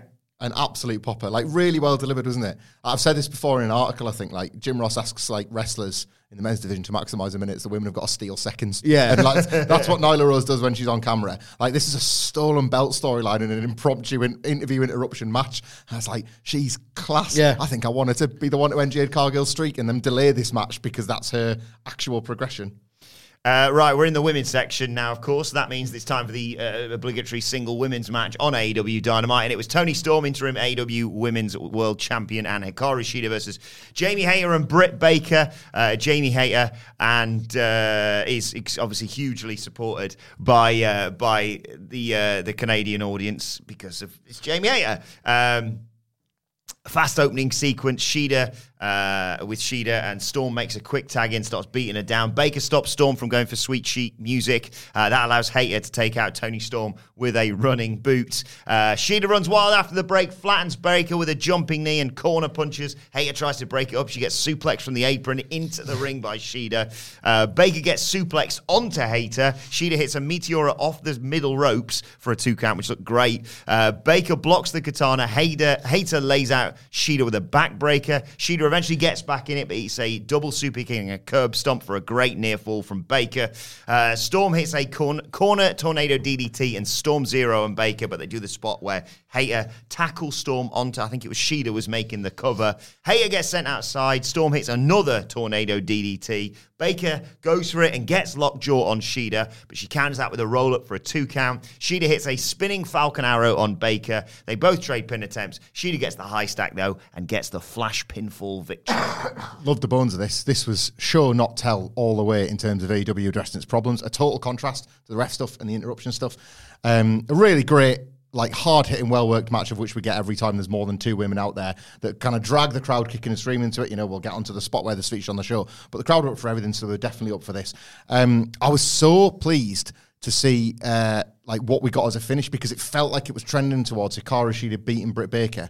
And they just gave you it. Britt Baker is a massive star, and as a result, every now and then massive stars can take losses, and that's going to be just fine. Sorry. It's okay. It's not every now and then. It's all the time. But because she's such a massive star, it feels like every now and then.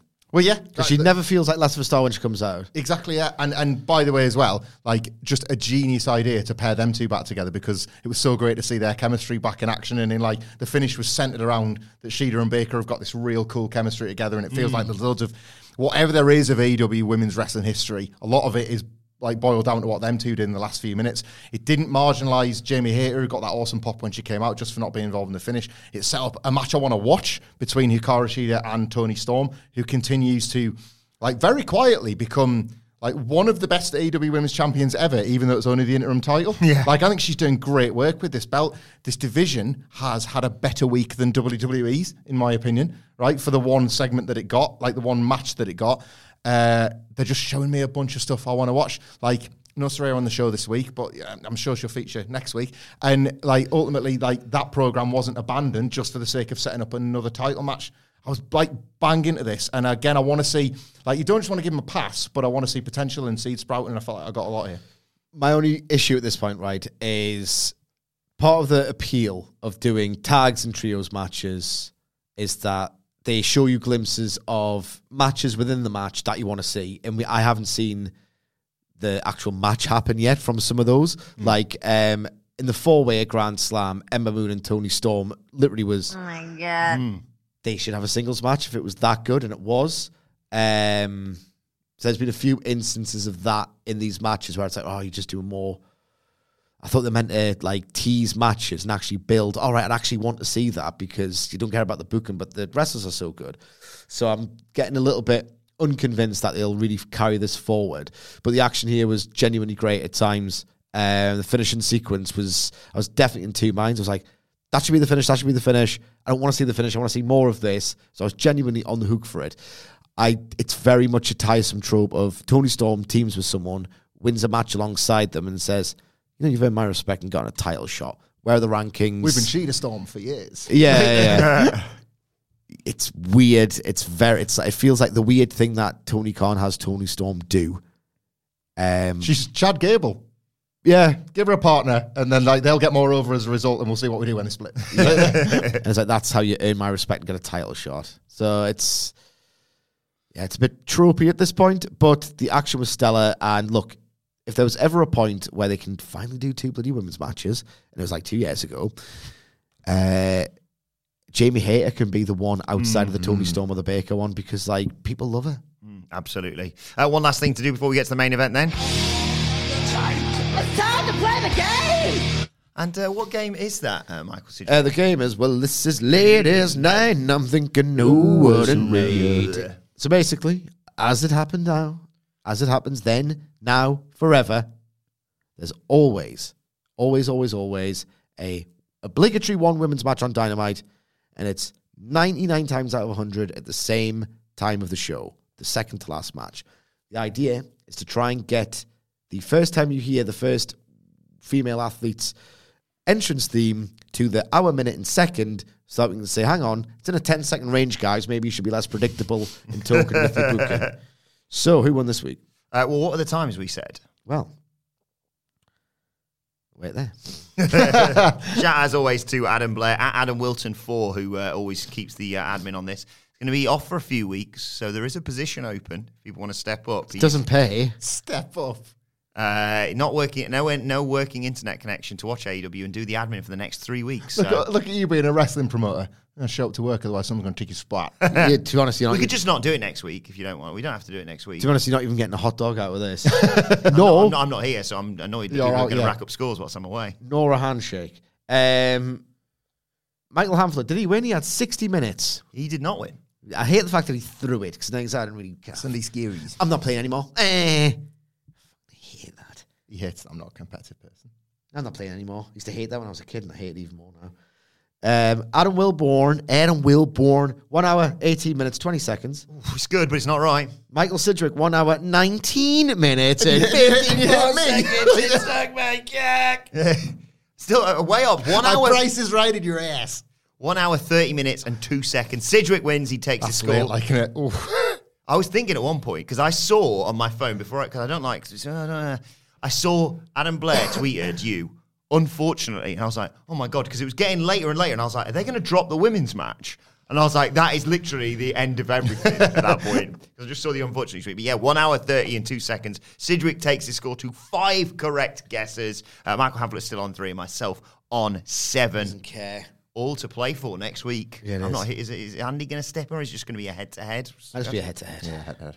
Busy boy, Andy Murray. Maybe Stack's. Oh, no, Stack's on holiday as well, actually. Main event time. All-Atlantic title. Pac defending against Orange Cassidy, who doesn't mess about. Orange Cassidy starts the match going for an orange punch, but gets lit up with kicks by Pac. turned inside out, and Pac even puts his hands in his pockets as he's down on his knees and does the little kicks. Looks like he's going to set up to fake a little kick and then kick his bloody head off. But Pac takes too long. Cassidy kips up, drop kick. Pac rolls outside and caught Cassidy as he's going for a dive, though Falcon arrows him on the outside, which looked rough. Pac takes control as we go to a break. Drags Cassidy up the ramp and hits a bloody tombstone. And then Pac brings Bryce Remsburg back into the ring to try and get a count-out victory. Don't piss on my head and tell me it's raining. Come on. Aside from that, though, Cassidy rolls down at the ramp. I just thought, don't tease a fucking count-out. You've been out there for about 10 minutes, and you're not doing a count-out in the main event. It was an incredible count-out tease. It was an incredible count-out tease. I wasn't buying it for a second. Arms folded, tighten up. Yeah. But I did like the Cassidy rolling down the ramp spot, obviously. Gets in just before the 10, but he rolls straight into the Brutalizer, manages to get on the foot on the ropes to break it up. It's in Canada. Pac decides, right, bollocks this. I'm going for the hammer, but gets... I think I would describe it as getting scorpioned. He gets hit with a diving DDT through the ropes and again contorts himself into a ridiculous position. You think, right, well, that's the rough DDT spot for Pac. Nope, does it again. Once he gets back in the ring, gets spiked by Orange Cassidy and then nailed by an orange punch for a near fall that the crowd nearly bites on. Cassidy goes up top, but Pac uses his offense against him, slowly rolls to the side of the ring, but he gets hit with a beach break, blocks the orange punch, those does Pac, and does a bridging suplex into the Brutalizer. Again, Cassidy just gets to the ropes. Pac's been busted open some way amongst all this, which only makes things better, of course. Goes for the hammer. They're all like, no, don't do it. The ring attendant, in fact, stops him, but the ring attendant turns out to be a very nice, very evil wife. Danhausen's there. You turned scarlet doing that impression. He curses Pac. Danhausen gets chinned, obviously. Bryce is like, right, give me the hammer. Pac's got a backup hammer under the ring that he grabs, but Cassidy hits an orange punch. The hammer's there on the floor. Bryce is like, don't do it. Backup hangman hammer. Pac gets a roll up for a 2 count, but Cassidy pops up. Orange punch, another orange punch. 1, 2, 3. Orange Cassidy is the All-Atlantic champion, and we get a lovely celebration afterwards. Orange confetti and the best friends and a nice group hug to send everyone home happy. Yeah, absolutely love this. Absolutely love this. When I bleat on and on and on and on and on about, did this match on Raw need to go 18 minutes? No, because this went 11. It subverted a match that I remember vividly happening 2.5 years ago, because it was so iconic and memorable and great. They played with that. This felt like the real sequel, and all the rest of the stuff was good, but it only needed these 2 matches, realistically. As much as the story went very on the nose over the past month, what a beautiful end to just this very charming story and a wonderful moment for the career of Orange Cassidy. It's funny you mentioned Scorpion, right? You know the worst botches you've ever seen when you think, yeah, when they go too short or too long. Yeah, on a... Didn't the Bellas do it once? Red Velvet does it. Red Velvet. Yeah. And they do that horrible thing where you think, how have you not broken your neck? Pac's such an athlete with such incredible control over his body that he does this on purpose for dramatic effect. How on earth does he do this? Yeah. It's unbelievable. So that added to the match. The rolling down the ramp was just unbelievable. It's like, in Pac's mind, like when you're in the horror film, it's like the zombies can't move fast, but it's the dread with the shuffle, and it's something so inhuman that you're kind of frozen in fear.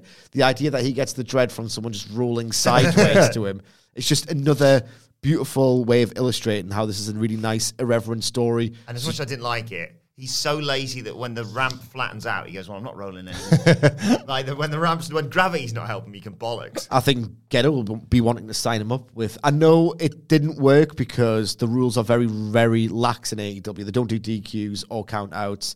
They'll sometimes just use weapons right in front of the ref, like the cables last week with Rush, and just think, well, come on, tighten up a little bit. So as much as he didn't think a countdown would happen, Ghetto would be like, right, well, that was 9.999. I think you might have perfected my favourite thing.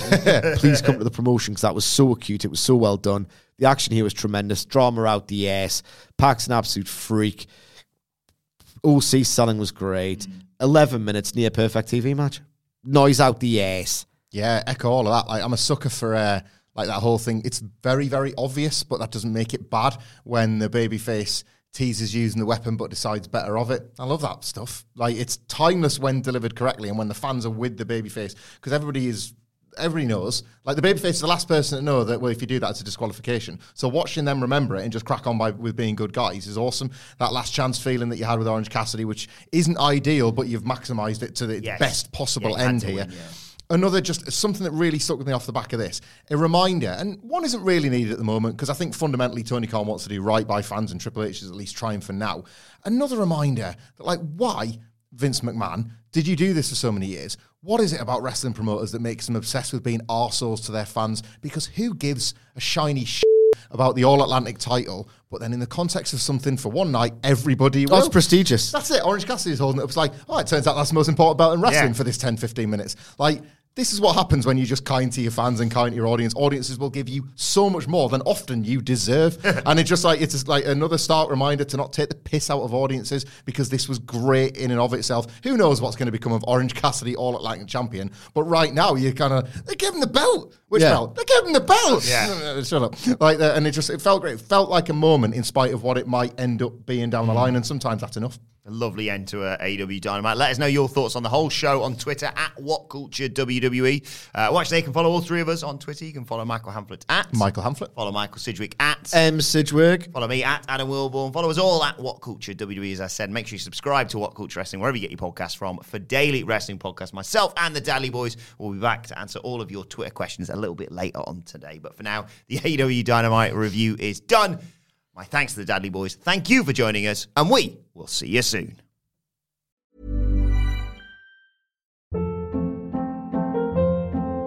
Hold up. What was that? Boring. No flavor. That was as bad as those leftovers you ate all week. Keke Palmer here. And it's time to say hello to something fresh and guilt-free. Hello Fresh. Jazz up dinner with pecan-crusted chicken or garlic butter shrimp scampi. Now that's music to my mouth. Hello Fresh. Let's get this dinner party started. Discover all the delicious possibilities at HelloFresh.com. Even when we're on a budget, we still deserve nice things. Quince is a place to scoop up stunning high-end goods for 50 to 80% less than similar brands. They have buttery soft cashmere sweaters starting at $50, luxurious Italian leather bags, and so much more. Plus, Quince only works with factories that use safe, ethical, and responsible manufacturing. Get the high-end goods you'll love without the high price tag with Quince. Go to quince.com/style for free shipping and 365-day returns. Why don't more infant formula companies use organic, grass-fed whole milk instead of skim? Why don't more infant formula companies use the latest breast milk science? Why don't more infant formula companies run their own clinical trials? Why don't more infant formula companies use more of the proteins found in breast milk? Why don't more infant formula companies have their own factories instead of outsourcing their manufacturing? We wondered the same thing. So we made ByHeart, a better formula for formula. Learn more at ByHeart.com.